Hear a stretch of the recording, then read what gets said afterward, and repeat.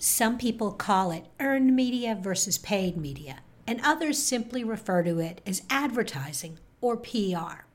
Regardless of what you call it, there's a tremendous opportunity for your business to gain exposure if you can get the right information in front of the right people at the right time. And that's what we're going to talk about today. Okay, here's the show. Welcome to More Than a Few Words, a marketing conversation for business owners. MTFW is part of the digital toolbox from Roundpeg, and this is your host, Lorraine Ball. You know, everybody wants to get noticed, and one way to do it is certainly to pay for advertising, and another way is to get a little publicity. And that's what we're going to talk about today. And I can't think of anyone more qualified to have this conversation with than Steve Turner, who's a principal with Solomon Turner PR in St. Louis. He started this company back in 1990 with his partner, Shelley Solomon.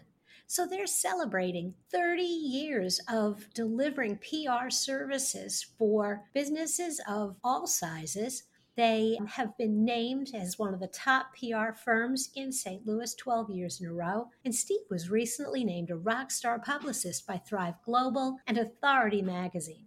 I think you're really going to enjoy his comments today. So, Steve, thanks for joining me on the show.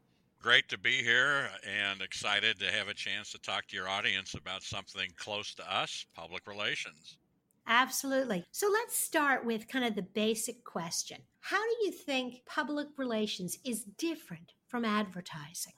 Well, advertising in and of itself is a way to communicate with your audience with a message that you control. So you can pick the date and time of your advertisement. You pick the vehicle you want it delivered in, whether it's a newspaper, online, television, or radio. And you pick the calendar items to go with it. So if we want a sale in November, we can plot and strategize that out and get that done, buy the space, and ensure that it runs. Public relations has a filter, and that is the editor of the newspaper or the producer of the TV news show. So it is up to them to get you scheduled for an article or a TV appearance, which you can work out, but it may not be exactly tied in with a promotion at your business. So you're kind of at their discretion, and at the end of the day, they're the ones that actually edit the piece that's going to air or edit the article that's going to appear in the newspaper. So it's kind of up to them to do that. And while you would like to have 10 paragraphs in the newspaper article, maybe there will only be 5.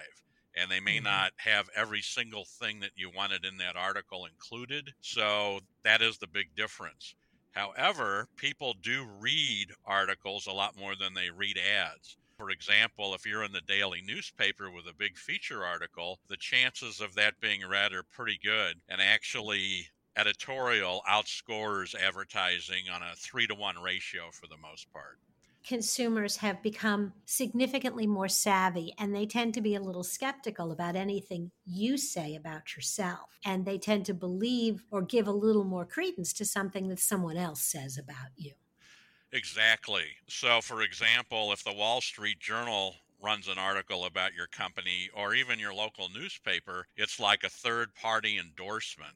They're saying you have a great company, you know what you're doing, and you're a great business owner, as opposed to just an ad. So you get this endorsement from a well-known publication, and you can really ride that to the bank and leverage it and make good use from it. Absolutely. But you talked a lot about TV and newspapers, and obviously you've been doing this a long time. And 30 years ago, those were the platforms. But things have changed a little bit in the last 15 years.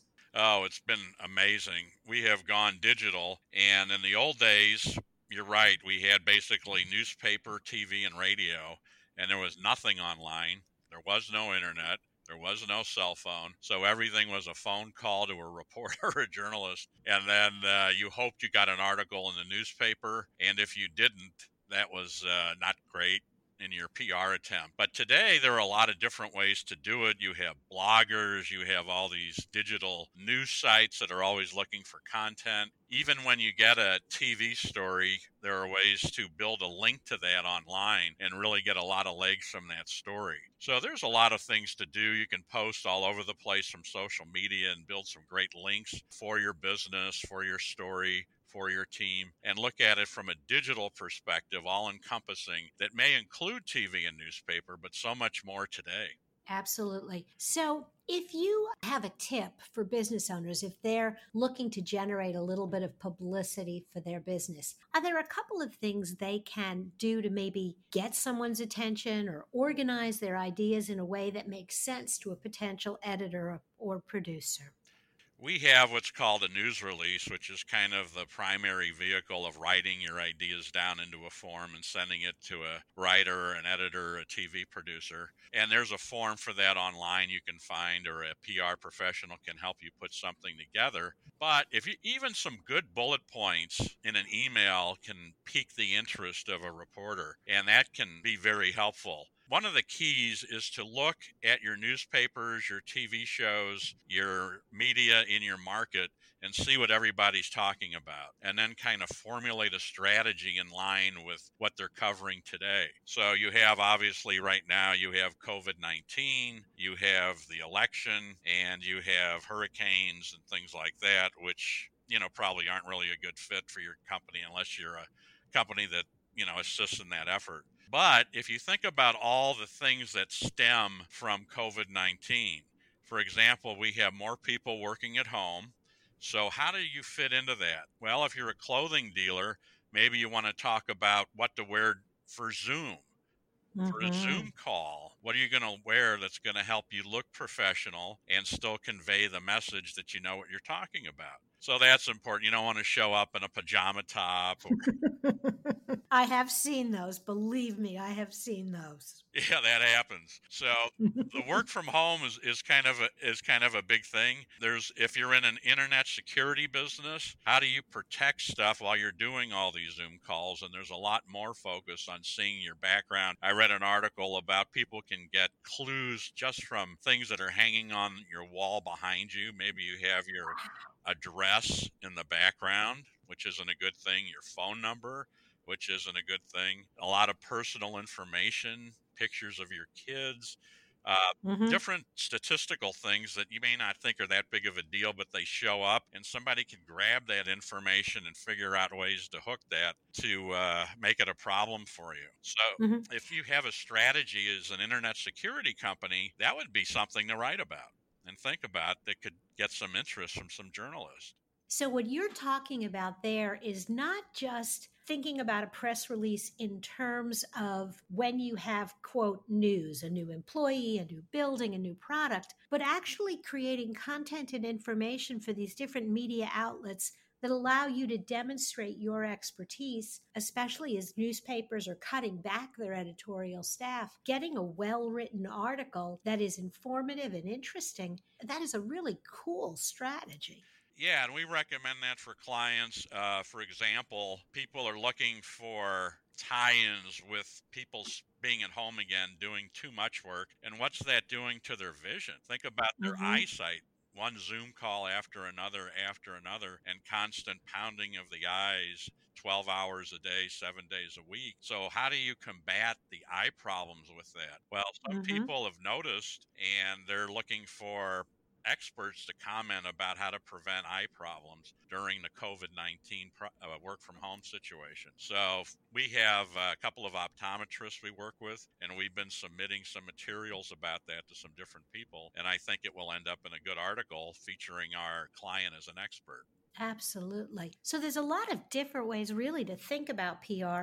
Again, you can think about it as an announcement of an event or positioning yourself as the go-to expert so that when a journalist is looking for a story, you're the first person they think of. Right, exactly. And if you can create a relationship with that journalist, that will score a lot of points in the long run. If you're interesting and have a good story, the next time something pops up in their bailiwick, they'll call you for a quote or an idea, and maybe you can help them out. And if you've got a great relationship over time, they'll call you a lot and use you as a resource. So that's always a good thing. Absolutely. Well, Steve, this has been great. Thank you so much for spending a little time with me today. Sure, appreciate it very much. We'll have a link to solomonturner.com from the show notes, and I'm going to encourage all my listeners to head over and learn a little bit more about PR and some of your resources for companies that want to either work with you or maybe do a little of this on their own. Sure, absolutely. Appreciate it. And I'd be glad to talk to anybody if they want to email me, sturner@solomonturner.com. Be glad to respond and offer any free advice I can. Awesome. Thank you. If you've enjoyed today's conversation, if you'd like to learn more about all things marketing, be sure to hop over to the Digital Toolbox at digitaltoolboxin.com and look for More Than a Few